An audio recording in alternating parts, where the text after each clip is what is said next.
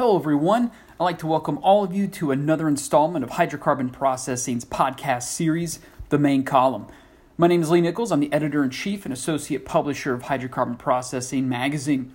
Today we're looking at why we value engineering data. So this podcast is featured in the December issue of Hydrocarbon Processing magazine within the Business Trends section. It is written by Lauren Jensen and Jaroslaw Shazarpanik, both from Fluor. Now remember, you can subscribe to the Main Column podcast by clicking on the subscribe button, which is located on the podcast homepage, or you can use your smartphone by saying, "Hey Google, Alexa, or Siri, subscribe me to the Main Column podcast." Why we value engineering data. In the 21st century, one cannot escape the concept of data. Data is everywhere, and it's an integral part of people's professional and personal lives. Within the business markets in which we operate, there are plenty of intriguing and fascinating terms, such as Industry 4.0, Construction 4.0, Digital Twin, Artificial Intelligence, Big Data, Integrated Project Delivery, Building Information Modeling, Common Data Environment, Virtual Design and Construction, Internet of Things, Internet of Everything, Radio Frequency Identification, Augmented and Virtual Reality, Point Cloud, and Cloud Storage. Fundamentally, all data management serves the same purpose of storing information and subsequently sharing or publishing this data to the intended recipients. However, for successful data management, there are a few important questions that must be answered, including what data is required, which are the real engineering authoring tools, how can data be managed and used effectively, how can engineers achieve consistent data. Looking back to ancient Egypt and the pyramids, modern humanity does not fully understand how the Egyptians built them or how they used and recorded the data that made the pyramids able to stand for so many centuries. This precise data and knowledge are lost to the modern age under the shifting sands of the passing millennia. The previous generation of engineers used to say, engineering data ended two places after dot.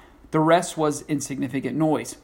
Today, engineers recognize that data is a valuable commodity with a similar intrinsic value as steel, concrete, cables, pipes, and equipment. Engineers have historically recognized the value of data. However, in years past, the practice of formatting and storing data on paper meant that subsequent data retrieval in the future could be a challenge.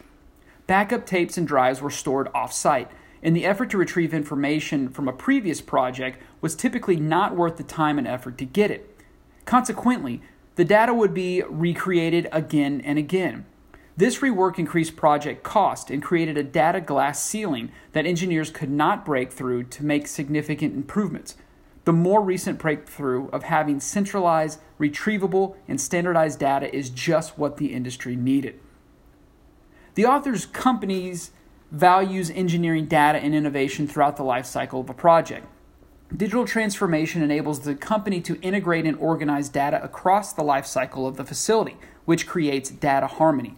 The company's data-centric execution strategy is based on three pillars: data collection, data quality, and data management. Data is consumed by several entities of a project. Some of the data consumers are internal recipients, including personnel and engineering disciplines and construction. The other major consumer is the end user, i.e. the client. It is imperative to engage and work with the client to ensure that data developed by the project team aligns with the client's data requirements. To this end, a company should place great value on matching the client's expectations by engaging a subject matter expert with data management knowledge and experience to ensure that this data alignment is achieved. So what data is required? From a current industry perspective, there's been visible progress made since the National Institute of Standards and Technology published Cost Analysis of Inadequate Interoperability in the U.S. Capital Facility Industry in August 2004. Two concepts were developed: Building Information Modeling and Integrated Project Delivery, which focused on the integration of data and on organizing a common data environment across all lifecycle phases of a facility. In 2019, the standard Capital Facilities Information Handover Specification, version 1.4, standardized the specification of information handover requirements between end-user clients and engineering service companies. For example, Specific data is required to build a facility with regard to engineering and construction requirements, and other data is required to maintain and operate the facility after it is built. Some of this data is utilized in multiple project lifecycle phases, while other data is specific to a single phase. It is important for the creator and consumer to know the purpose of each piece of data. If specific data is assigned to the wrong purpose, it can have a significant impact on a phase of the facility's lifecycle. A company's data workflow should clearly define which piece of data are required to be produced and the identity of the data consumer. This understanding is fundamental to how a company should manage data on the project that it executes. Various data formats, such as the ISO 10303 standard for the exchange of product data model, the Industry Foundation classes data format, and the SimSteel integrated standards data exchange format, are commonly used in the industry. There is no easy way to build a single universal data format for all software developers and the industry to utilize. Building information modeling maturity levels describe shared collaboration based on the generated and exchanged data, as well as on the environment. Instead of focusing on what data schema or format to exchange, the key is to understand what data, down to the lowest level of detail, is needed. Once that is obtained, personnel can map the various data exchange methods. According to lean construction, this excessive collection of data could be called information overload. Building Information Modeling Standard PAS 1192, established in the United Kingdom, required eliminating all non-value added activities using an efficient workflow. The idea of valuing the data has been continued and developed in the ISO 19650 series, Organization and Digitization of Information about Buildings and Civil Engineering Works, including Building Information Modeling. So which are the real engineering authoring tools? Data is used by multiple groups in many areas, but it's not created by any of them. Sometimes, a portion of the data from one group is passed to others for them to complete their work. The true authoring tool should be the tool where the information is maintained. The key to each authoring tool is the single central source, which is commonly known as the single source of truth.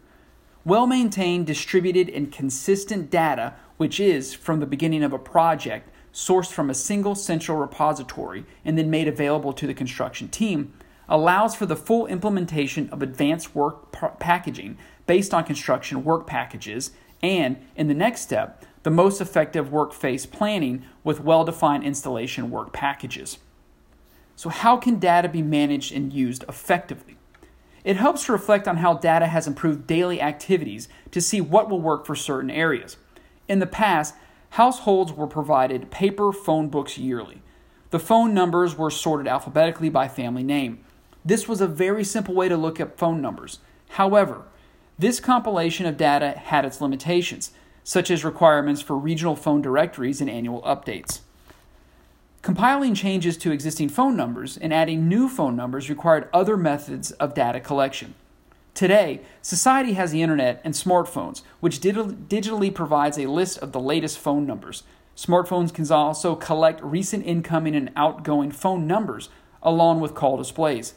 Synchronization of contacts between family members and friends is done automatically. If one looks at some of these fundamental data management concepts, there are important aspects that experts should work toward and leverage. First, there must always be a central repository of master data that has revision control. Second, the synchronization of the data needs to be fully automatic. Lastly, nowhere in the data replication can there be disconnected data that can be lost. If one looks at the cost of data management, older measurements can be used. For some types of drawings, estimates for engineering and design hours could total 100 hours.